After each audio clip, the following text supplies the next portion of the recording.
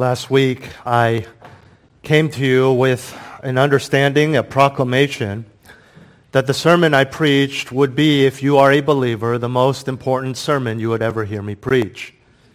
And that is because I preached on the supremacy and the character of biblical love, agape love.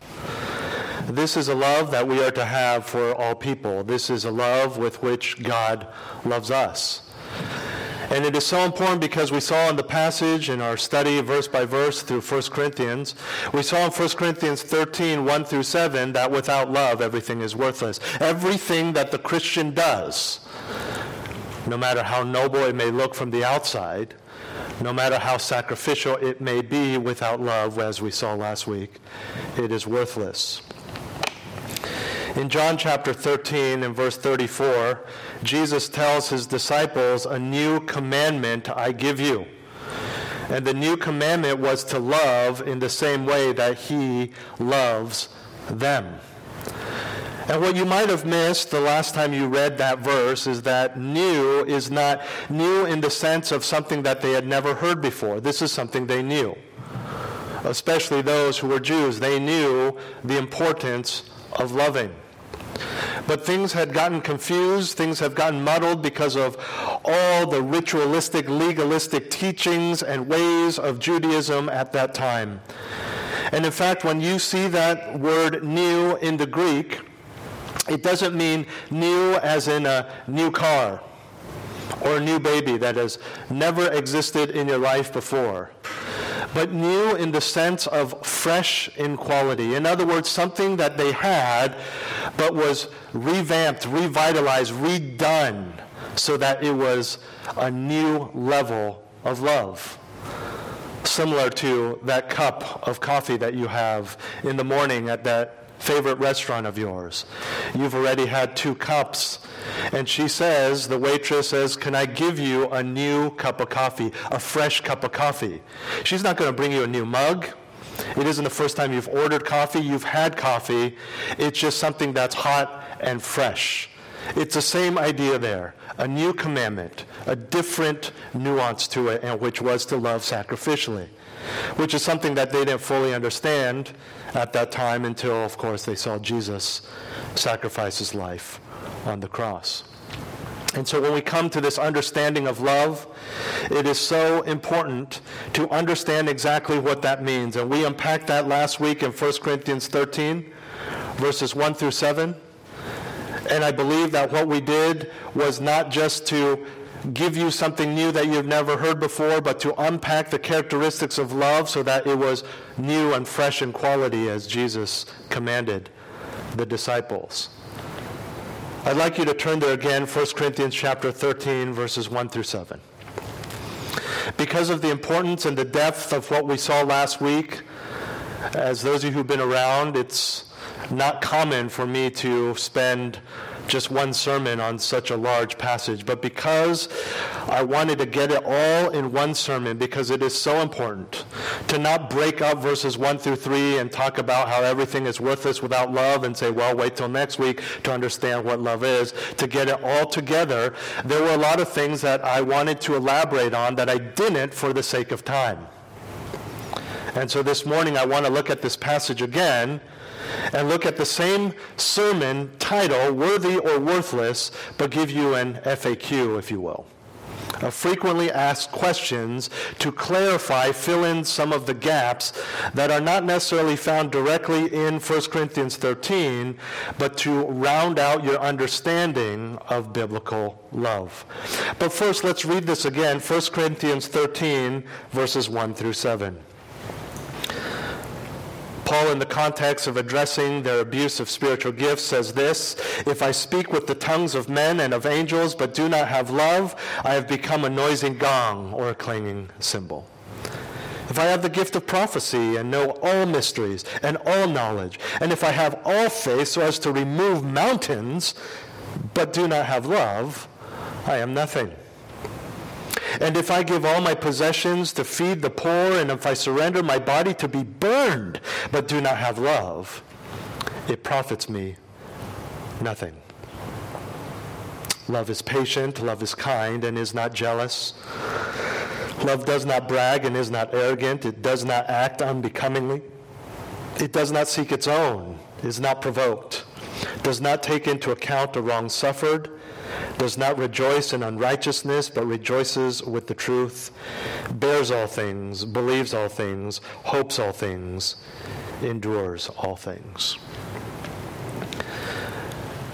I don't do this often, but if you are joining us this morning on the live stream or in person and you did not hear this sermon from last week, I encourage you to listen to it, because the importance of love is found in what we saw last week and not so much this week.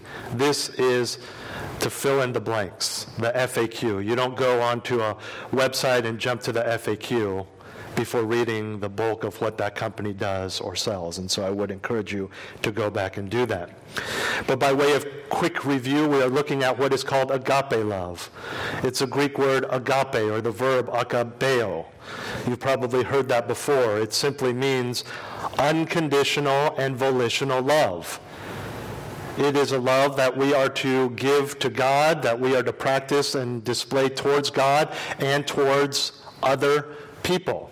Unconditional meaning, it doesn't matter what the conditions are in your life. It doesn't matter if you're tired. It doesn't matter if you're rich, if you're poor, if you're in the hospital.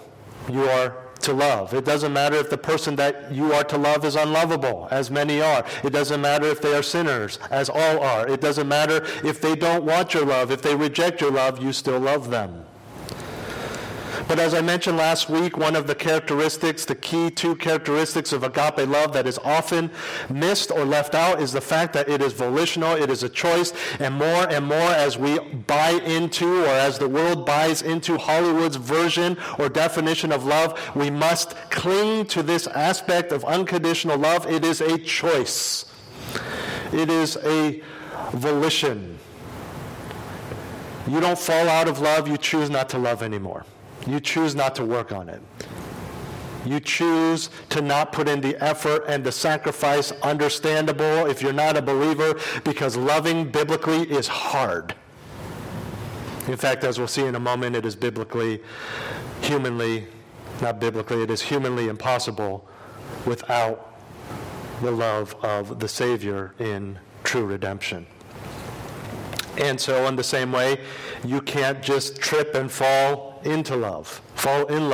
It's okay to use that terms. We understand what you're trying to say when you're telling about your story of how you met your spouse or whoever it may be. The first time you saw your newborn child, you fell in love with them. There's no sin in using those terms. We need to understand that for the believer to emulate and obey the love of God, it is a choice. It is true and it is fair to say that some people in your life are easier to love than others. That's true. Some people love you back. Some people are neutral. Some people are rude. Some people in our lives, we think, does this person have a mission to show me as much discomfort and hatred as possible? And so those people oftentimes will be harder to love. It's okay. It's okay if there are certain people who are harder to love in your life. It's not okay to say, I'm not going to love them. We are to love all people. And so with that brief review, let me go into our outline for this morning. And I've just put it together as 4 different questions just to help us understand and fill in the blanks. The first is, what is the foundation of agape love? What is the foundation of this love that we are to have for other people? The foundation, of course, is God, but it's really a 2-part foundation. The first is the love that God has for us. Without His love, we wouldn't know what love is. Without His love, we would not have the example of true biblical agape, perfect love. Without His love, as displayed in salvation, we would not have the ability to love. Turn with me to 1 John chapter 4. We're going to be all over the New Testament and even the Old Testament today. 1 John chapter 4, verses 7 through 11. 1 John chapter 4, towards the end of your Bibles. Starting in chapter 7, it says this, "Beloved, let us love one another, for love is from God. And everyone who loves is born of God and knows God." And so already right there we get a clue that this kind of love is only possible for those who truly know him. Verse 8, "The one who does not love does not know God, for God is love." There's a primary foundation. It isn't just that God loves us, which is true. God is love. It defines who he is. It is a core attribute of his character. He loves because he is love. And so we look not only to what he has done as an example of love for us, but we also look to who he is. Verse 9, "By this the love of God was manifested in us." See, again, love didn't become when it was manifested or when he did something. He was already love, and that love was manifested. How so? Let's see. "That God has sent his only begotten Son into the world so that we might live through him. In this is love, not that we loved God, but that he loved us and sent his Son to be the propitiation for our sins. Beloved, if God so loved us," and here it is, "we also ought to love one another." There's the foundation. He is love. He loved us. He sent his Son. You could just as easily jump to infamous John 3:16, and because of that, we are to love as well. Jump down to verse 19 in 1 John 4, or verse 16 rather. 16 through 19. "We have come to know and have believed the love which God has for us. God is love. And the one who abides in love abides in God, and God abides in him. By this love is perfected with us, so that we may have confidence in the day of judgment, because as he is, so also are we in this world. There is no fear in love, but perfect love casts out fear, because fear involves punishment, and the one who fears is not perfected in love." And here it is, we love because he first loved us. That is the first part of the foundation of how we are to love other people. To understand that we are the recipients of the greatest love ever known to man and will ever be known to man. Out of that primary foundation flows the second part of the foundation for loving others. Is first, because he has loved us. Second, we love him. Loving God is the foundation to loving others. You cannot love others if you don't first love God. You cannot love God if he has not first loved you. See the progression there? Theoretically, it's easier to love God than to love other human beings, because God does no wrong. And even when you could say, God has hurt me, God has harmed me, you know ultimately, biblically, that he still loves you. And he can do no wrong. Matthew 22, verses 35 through 40 says, "One of them, a lawyer, asked him, Jesus, a question, testing him. 'Teacher, which is the great commandment in the law?'" What's the top commandment? What is the most important one? And Jesus said to him, "You shall love the Lord your God with all your heart and with all your soul and with all your mind. This is the great and foremost commandment. The second, not equal, not first, the second is like it. You shall love your neighbor as yourself." Then he goes on and says in Matthew 22, verse 40, "On these two commandments depend the whole law and the prophets." In other words, these two verses are the key, the capstone, the foundation of everything else in Scripture, which is why you can take every command in Scripture, especially the New Testament, every command to believers, do this, do this, do this, don't do that, don't do that, don't do that, do this to your fellow brethren, do this in the church, do this to the world. But Paul, in one fell swoop, can say, but all of that is worthless if you don't love. Because Jesus himself said it. Number one and number two. We're focusing on the first one. Jesus, when he says, you shall love the Lord with your God with all your heart, with all your soul, and with all your mind, is quoting Deuteronomy chapter 6, verse 5. This has been true.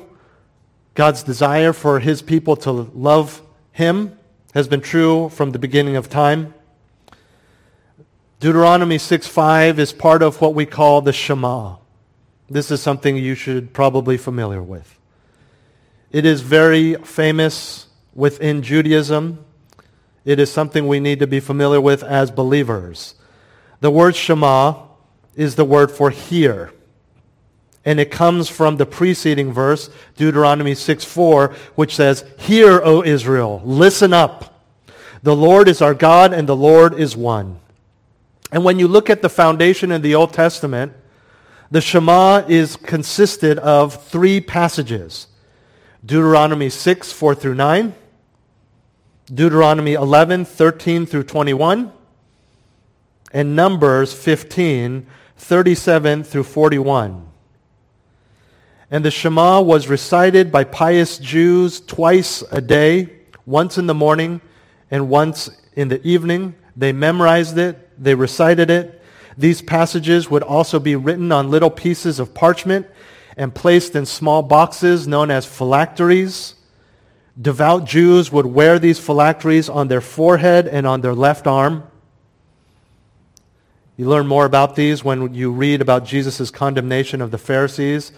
The performance of these rituals in Jesus' time was one of the reasons Jesus condemned the Pharisees, because they were tying them on their foreheads and arms. They were reciting it twice a day at least, but they weren't practicing it. They weren't actually doing what they were reciting. They would also put these pieces of parchment in mezuzahs, small boxes attached to doorposts. Some of you may have seen these. Some of you may have these on your home and wondered, what is this tiny little plastic box right at outside my front door that's put in the door frame? Often has the Star of David on it. Inside is a parchment, a piece of paper with the Shema. It means an Orthodox Jew probably lived in or owned in the home before you moved in there. They still do that to this day. I saw it once and waiting in waiting at my gate for a flight. Bunch of Orthodox Jews with the uncut locks on the side of their heads, long hair, and they took these straps of leather with the phylactery and put it either on their arm and on their forehead, and they just started bowing and they were silently praying, I would guess, in their tradition, reciting the Shema. Let me read for you Deuteronomy 6, verses 4 through 9, which is the Shema. Deuteronomy 6, 4 through 9 says, hear, O Israel, the Lord is our God, the Lord is one. You shall love the Lord your God with all your heart and with all your soul and with all your might. These words which I am commanding you today shall be on your heart. You shall teach them diligently to your sons, and shall talk of them when you sit in your house, and when you walk by the way, and when you lie down, and when you rise up. You shall, here it is, bind them as a sign on your hand, and they shall be as frontals on your forehead. This is where the phylacteries came from. And the mezuzah, now verse 9, you shall write them on the doorposts of your house and on your gates. The point for the ancient Jews, the nation of Israel, was that you must never forget this. And indeed, they never forgot. They just stopped practicing. This is why it is so important to understand the foundation of love. It's not just memorizing Scripture. It's not just being able to define Greek or Hebrew words.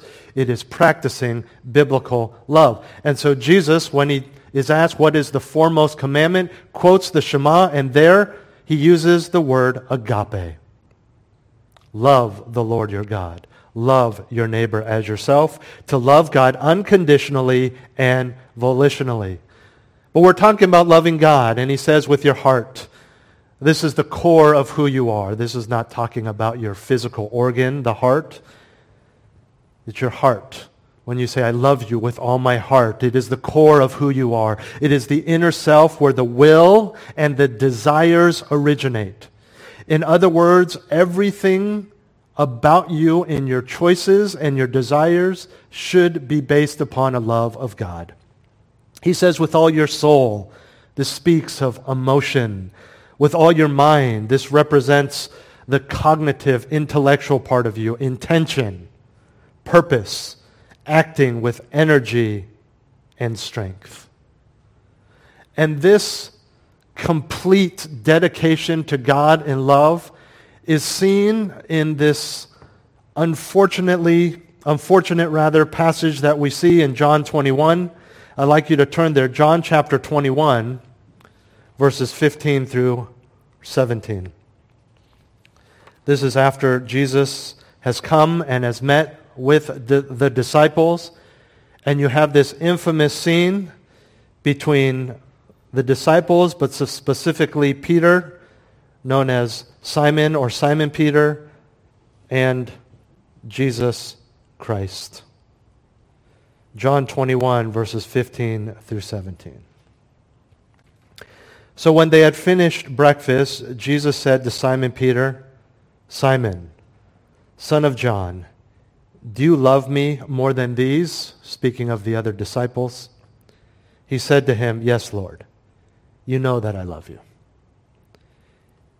He said to him, tend my lambs. He said to him again a second time, Simon, son of John, do you love me? He said to him, yes, Lord, you know that I love you. He said to him, shepherd my sheep. He said to him the third time, Simon, son of John, do you love me? Peter was grieved because he said to him the third time, do you love me? And he said to him, Lord, you know all things. You know that I love you. Jesus said to him, tend my sheep. In a little bit, we'll talk about the different types of love in the Greek New Testament. There is this agape love, which is the ultimate love. There is another love called phileo love that's used in the Scriptures. It's known as brotherly love. It's where the city Philadelphia, the city of brotherly love, gets its name. A lot of times people see this passage and they make much of the fact that the first two times Jesus says, do you agape, unconditionally love me? And Peter answers, yes, I phileo love you. But the third time, Jesus actually says, do you phileo love me? And Peter says, you know all things. You know I brotherly love you. Something to understand is those two types of love are used interchangeably at times. In fact, there are passages where the love that God has for us is the phileo love. It's quite possible that after denying Jesus 3 times, as prophesied, Peter was afraid to say, yes, I have a total commitment love to you. I just have phileo love for you. Still a very powerful love, a love that you would have with close friends or close relatives. And the grieving was not because I believe Jesus was using different words, but because Jesus asked him 3 different times. But here's the point. The point is, after every time, Jesus says, then take care of my people. In other words, the main point that we are to get from this is that loving Jesus means more than loving Jesus. It means loving other people as well. But loving Jesus is foundational to loving other people. It is a total commitment that involves not just loving him wholly and completely, but loving other people as well. The key, one of the keys is found in the first time he asks. He says, do you love me more than these guys? This band of brothers, your closest friends right now. And that's a good question for us. Do you love Jesus more than you love your closest friends, your spouse, your parents, the baby in your arms last night? We'll talk more about that in a second. This reminds us of the commitment called for by Christ in Matthew chapter 10, verses 37 through 38. He who loves father or mother more than me is not worthy of me. Wow. That's huge. And he who loves son or daughter more than me is not worthy of me. And it's fitting, then he says, and he who does not take his cross and follow after me is not worthy of me. He is not saying you are not to love your family members. It's very clear in Scripture that you are to, if not just from what we saw last week, because they are part of everyone that you are to love. There is a special love that you are to have for your family members and a special relationship that is called out in the Scriptures. But we are not to love family more than we love God. And we are definitely not to let our commitment to family, whether it's spending time with them, whether it's the need for you to provide for their existence and life, we are not to let those things get in the way of our love for God. Again, be careful. This doesn't mean going out and doing stuff and just being more legalistic. That means a heartfelt, deep love for God. We are still to prioritize our family.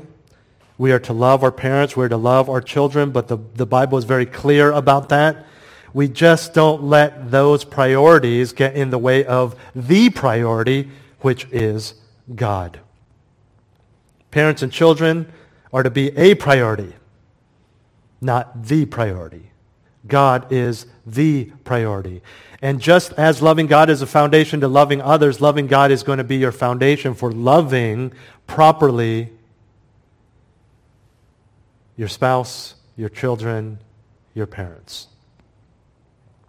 This is not an excuse to dislike people in your family or to love them less than you are supposed to. You are still to love them with agape love. Speaking of loving anything more than Him, it's not just family and friends and people that get in the way. The clearest picture we have of the battle between one's affections is in Matthew 6. It is money. And so it is possessions, loving possessions that can get in the way of loving God fully and completely. And so love God because He has loved you. Here's the bottom line. You cannot love others biblically if you do not primarily love God. And you do not love God biblically if you do not love others. I'm going to say that again. You cannot love others biblically if you do not primarily love God. And you do not primarily love God biblically if you don't love others. You can't have one without the other. And so, the foundation of loving God to loving your neighbor as yourself. And so the second question I want to address is, who is my neighbor? The concept of loving your neighbor as yourself comes from Leviticus. Jesus is quoting the Old Testament there as well. Leviticus 19:18. You shall not take vengeance nor bear any grudge against the sons of your people, but you shall love your neighbor as yourself. And the verse ends with, I am the Lord. Seal of approval. You better do it. Leviticus 19:18. And so, we have a great explanation from Jesus Himself of who our neighbor is. Turn to Luke chapter 10. Luke chapter 10, let's start in verse 25 to recap what we just saw. Luke chapter 10, verses 25 through 37. Luke 10, 25 through 37. Who is your neighbor? And a lawyer stood up and put him to the test, saying, Teacher, what shall I do to inherit eternal life? And he said to him, What is written in the law? How does it read to you? And he answered, You shall love the Lord your God with all your heart and with all your soul and with all your strength and with all your mind, and your neighbor as yourself. Good answer. He got it. Verse 28. And he said to him, You have answered correctly. Do this and you will live. But wishing to justify himself, he said to Jesus, And who is my neighbor? Jesus replied and said, and here we have the great story of the Good Samaritan. You ever heard that term? This is where it comes from. A man was going down from Jerusalem to Jericho and fell among robbers. And they stripped him and beat him and went away, leaving him half dead. And by chance, a priest was going down on that road, and when he saw him, he passed by on the other side.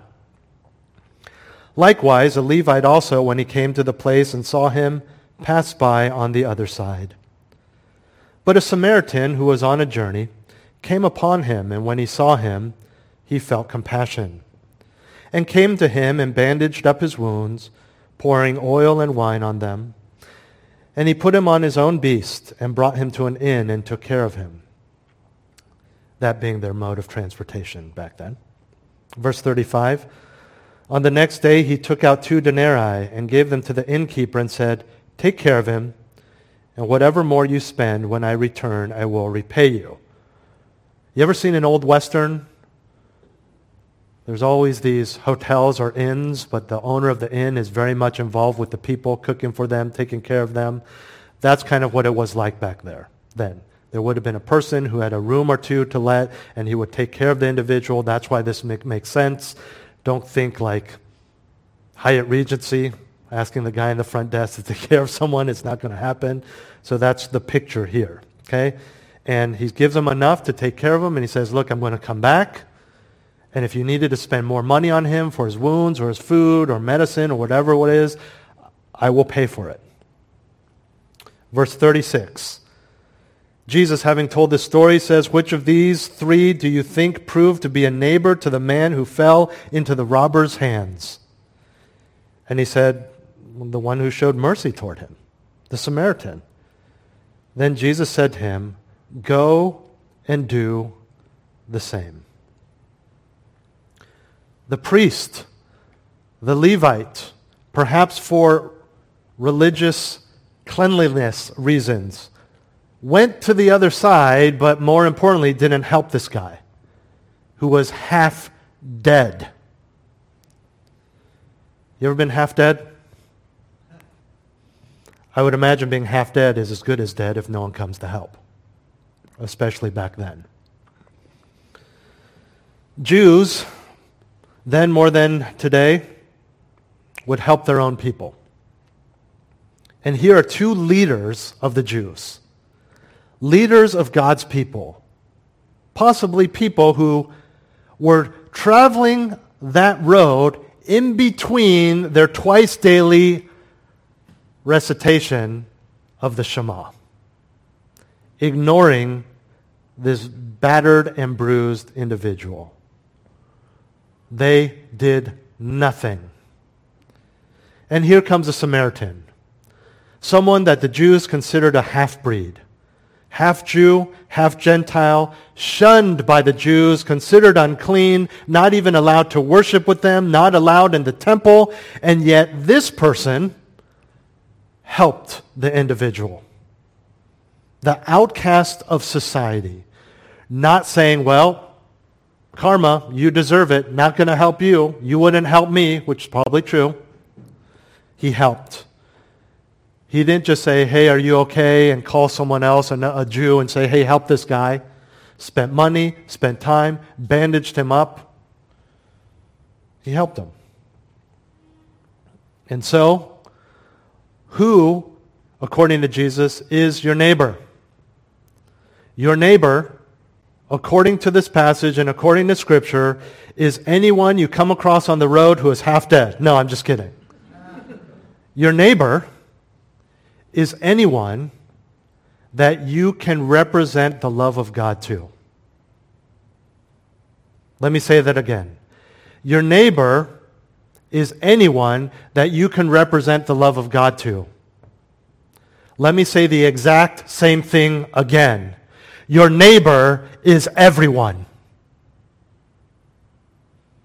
Not just people who accept the gospel, not just people that you have a relationship with, that you want to share the gospel with. You are to represent God with everyone. Your neighbor is everyone that you come across. Your physical next door neighbor, yes. Some of you don't even know your neighbors. You need to get to know them.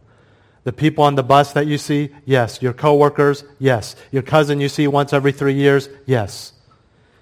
Anyone that you can represent God to, which means everyone. That is why it is so important that we work on, as I said last week, the character of love rather than trying to love each individual person. And if that confused you last week, that's understandable. Let me try to clarify. It's like this. You ever met someone who's just nice? Not just nice to you. They're just nice people. They're just always bubbling over. Right? You're just like, this person's always nice. I've never seen them not nice. I mean, we can all be nice, but there's some people who are just characterized as being nice. Right off the bat, I think of a couple people in our church. Not that the rest of you aren't nice. Yeah? But there are people who are just constantly nice. I think of Bugler. I think of Debbie. They're just always nice. The rest of us, myself included, we're nice to certain people and at certain times, but we're neutral to others. We can be downright rude to other people. We can be rude to everyone when we're tired or we had a bad day or the child didn't do what we wanted this morning, whatever it may be, right? And that's generally what people are like. Nice to some people, not nice to others, neutral to other people. That's not what we want to be with our love. We want to just be loving. That person is just loving. With whom? Everyone. It's just who they are. They're just loving. Imagine this. It's a week before Thanksgiving, believe it or not. Right? A week? 2 weeks. Less than 2 weeks before Thanksgiving. I feel like just yesterday we were celebrating New Year's. But the year has gone by, and finally, families open to having people over and going back to your normal Thanksgiving dinner. And you find out, oh, that cousin is going to be there. The cousin.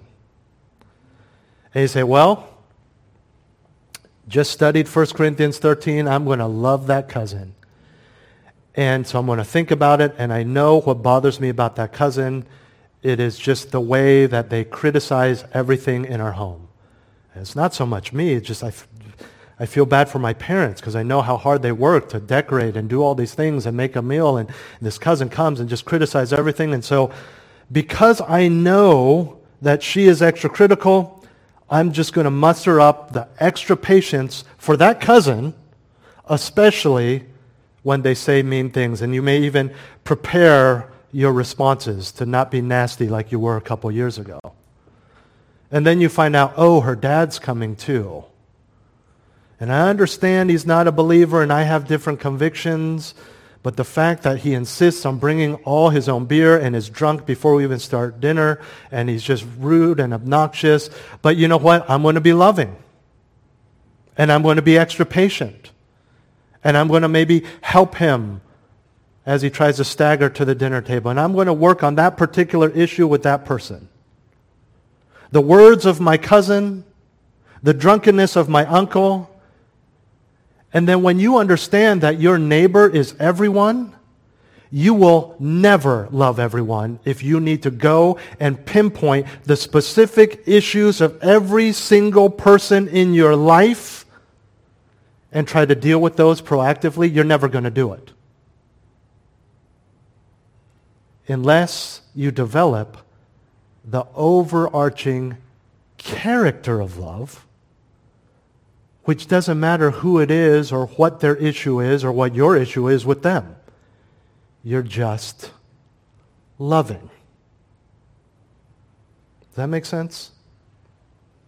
Now, of course, as you do that, there will be times where it is fitting to understand different people and how to love them best.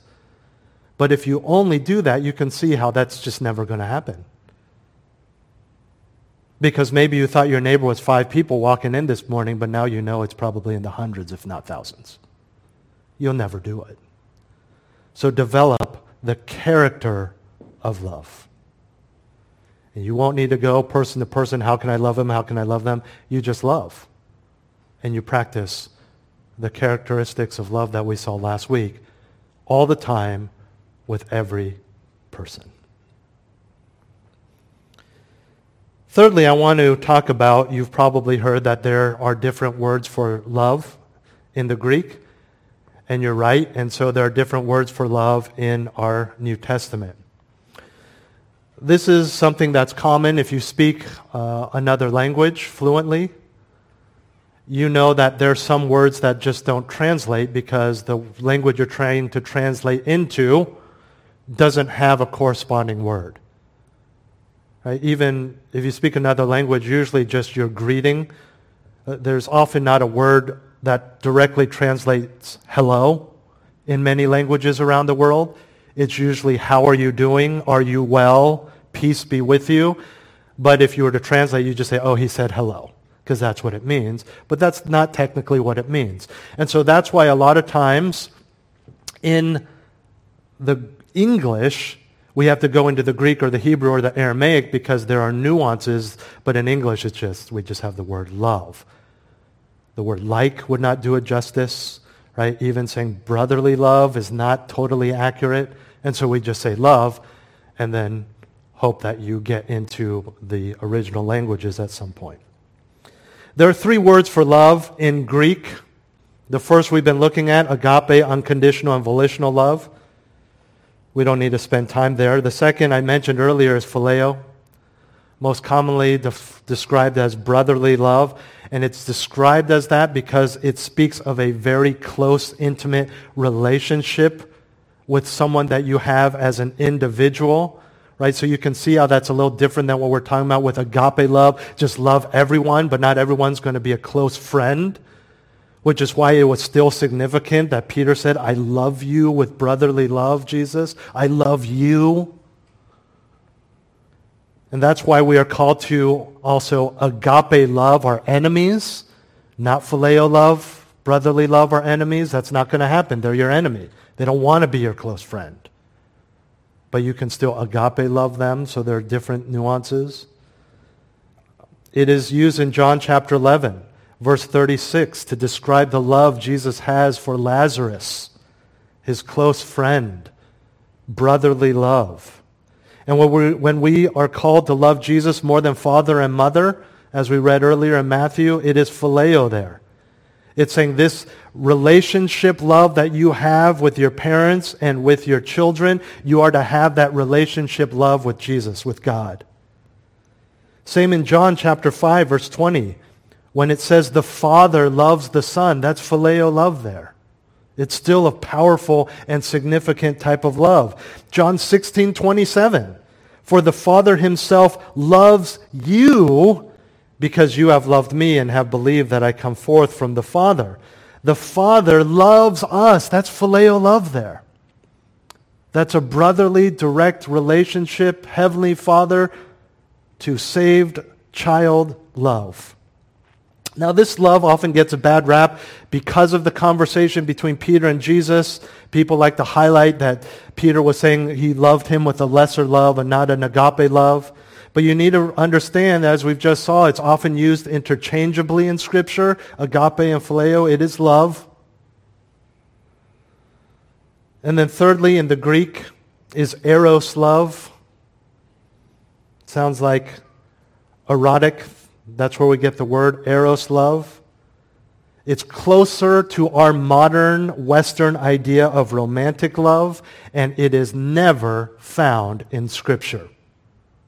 What we define as romantic love is never found in Scripture. In fact, eros was even considered by ancient Greeks to be dangerous because of the uncontrolled passions and actions that result of such love, from such love. You understand this. We see this in our society. Someone's obsessed with a celebrity or out of this passionate, romantic, emotional love for their spouse, they go and kill somebody. Or they kill someone's spouse because they love this woman or whatever it is. Even the ancient Greeks said this eros love is dangerous because what people do for love. right? And somehow in our society, we've extolled that. Oh, what I would do for love. Oh, my friend, I don't want to know. Please don't do it. Right? People get in fights. People do all kinds of wicked, evil things out of this kind of love. And so we understand that is more emotional than fact-driven, than God-driven. And so naturally, it's not in the New Testament. A big takeaway for us from this is that then the love that we are to have for a spouse is agape love or phileo love. You can call it romantic love. You can call it romance. I understand that. That's fine. Again, we understand what you're saying. But just don't buy into the world's definition of love and understand that what a gift it is for you to be dating, what a privilege it is for you to be married. Yes, the two have become one flesh, but that individual is also a brother or sister in Christ. And there is no marriage in heaven, and so assuming you're both believers, you will both be brother and sister, not married, for eternity. And hence, even more, the appropriateness of phileo and agape love for your spouse. Okay? So 3 kinds of love in the ancient Greek, 2 of which are used in Scripture. Finally, number 4, we looked at 15 characteristics of love last week that are found in 1 Corinthians 13, 4 through 7. What is the most important of the 15 characteristics of love? What is the most important of the 15 characteristics of love? Naturally, they are all important. Theologically, they are all equally important. They are all components of love. It's kind of like, what is the most important characteristic of God? Well, there's some we like more than others. Some say that holiness is supreme and rules the others. That's not biblical. It's not theologically accurate. They're all equal. And if you take any of those attributes away from him, he ceases to be the God of the Bible. You've heard me say this before. I'm kind of going on a tangent here. But if people say, well, I believe I'm a good person and I believe in God and I know you read the Bible and he was a God of wrath, but he's now a God of love. He's no longer a God of wrath. You can, with a full foundation of the Word of God, say, well, we're actually talking about different gods then. You're talking about a God that you made up that is not a God of wrath. That's not a God of the Bible. He is all of those things. You can't take any of them away, and he still be the God of the Bible because the Bible defines him as such. And the Bible has defined agape love in 15 characteristics, and if you take any of them away or diminish any of them, it is no longer agape love. So you can't really say which one is the most important because they all are basic definitions of what love is. Theologically. Practically, for you, which is the most important of the 15 characteristics? Practically, this is going to be different for everyone. It's the one that you are weakest in. Because it's the one you need to work on the most so that your love is, well, love. Now, that's not to say that we need to be perfect in all of these to be able to love, otherwise we would never love. And again, we may be weaker in some of these areas with some people than with others. But again, if you have no patience with this person, it is then fair to say that you have a harder time loving that person. Because that's one of the essential qualities of love. We need to do all of them for it to be true love. And we're going to be, again, weaker in some, stronger in others. It's going to vary by time of day, time of month, what you're going through, work schedule, summer schedule, whatever it may be. But we need to excel still more. So as we went through those 15 characteristics last week, the ones that perhaps you were most convicted by, that's the most important to you because that's the one you need to pray about. You need to repent towards that. You need to work on it. And maybe for some of us, of the 15 characteristics that we were least convicted by, that might be one you need to work on too, because often when there's no conviction and no desire to excel still more, it's because we have so seared our conscience that it's not even an issue for us. Something to think about. I'm not saying that's true for all of us, but something to think about. Regardless, we can all excel still more because none of us love perfectly. And so I wanted to fill in some of those blanks and round out our message or discussion from last week. I hope that helps and it helps us to excel still more in our love. I would encourage you, if you haven't, to go back and listen to that listen to that sermon, because it is so important for us, especially in the midst of service, as we're looking at service in 1 Corinthians. Should the Lord tarry and we have many years on this earth, we want to make sure that what we do is worthy of the name of God, worthy of the title of Christian. And Paul said it doesn't matter what's on the outside. It doesn't even matter how many you may help, how many people may financially or emotionally benefit. For you, it is worthless if you do not do it out of love. And now we understand not just love for that individual, but love for God as well. Let us strive for biblical love. Let's pray. Heavenly Father, thank you for the clarity of your word, and that your word is so complete. And we can look to other places in Scripture and nothing contradicts and everything fills in other places. Help us to love. Help us to excel still more. Use us for your glory, Lord. Reveal to us for your own name's sake our weaknesses in these 15 characteristics. And may we develop the character of love so that we will abound in loving kindness, so that we can be like our Heavenly Father. Help us to use the strength you have given us. Help us to meditate on the love with which you first loved us. I pray that the gospel would be the foundation of everything, because in it is found the greatest manifestation of your love for us. Help us to help one another. Ultimately, Lord, we need your help. Do so for your glory. In Jesus' name, amen. Well, let's stand and close in song.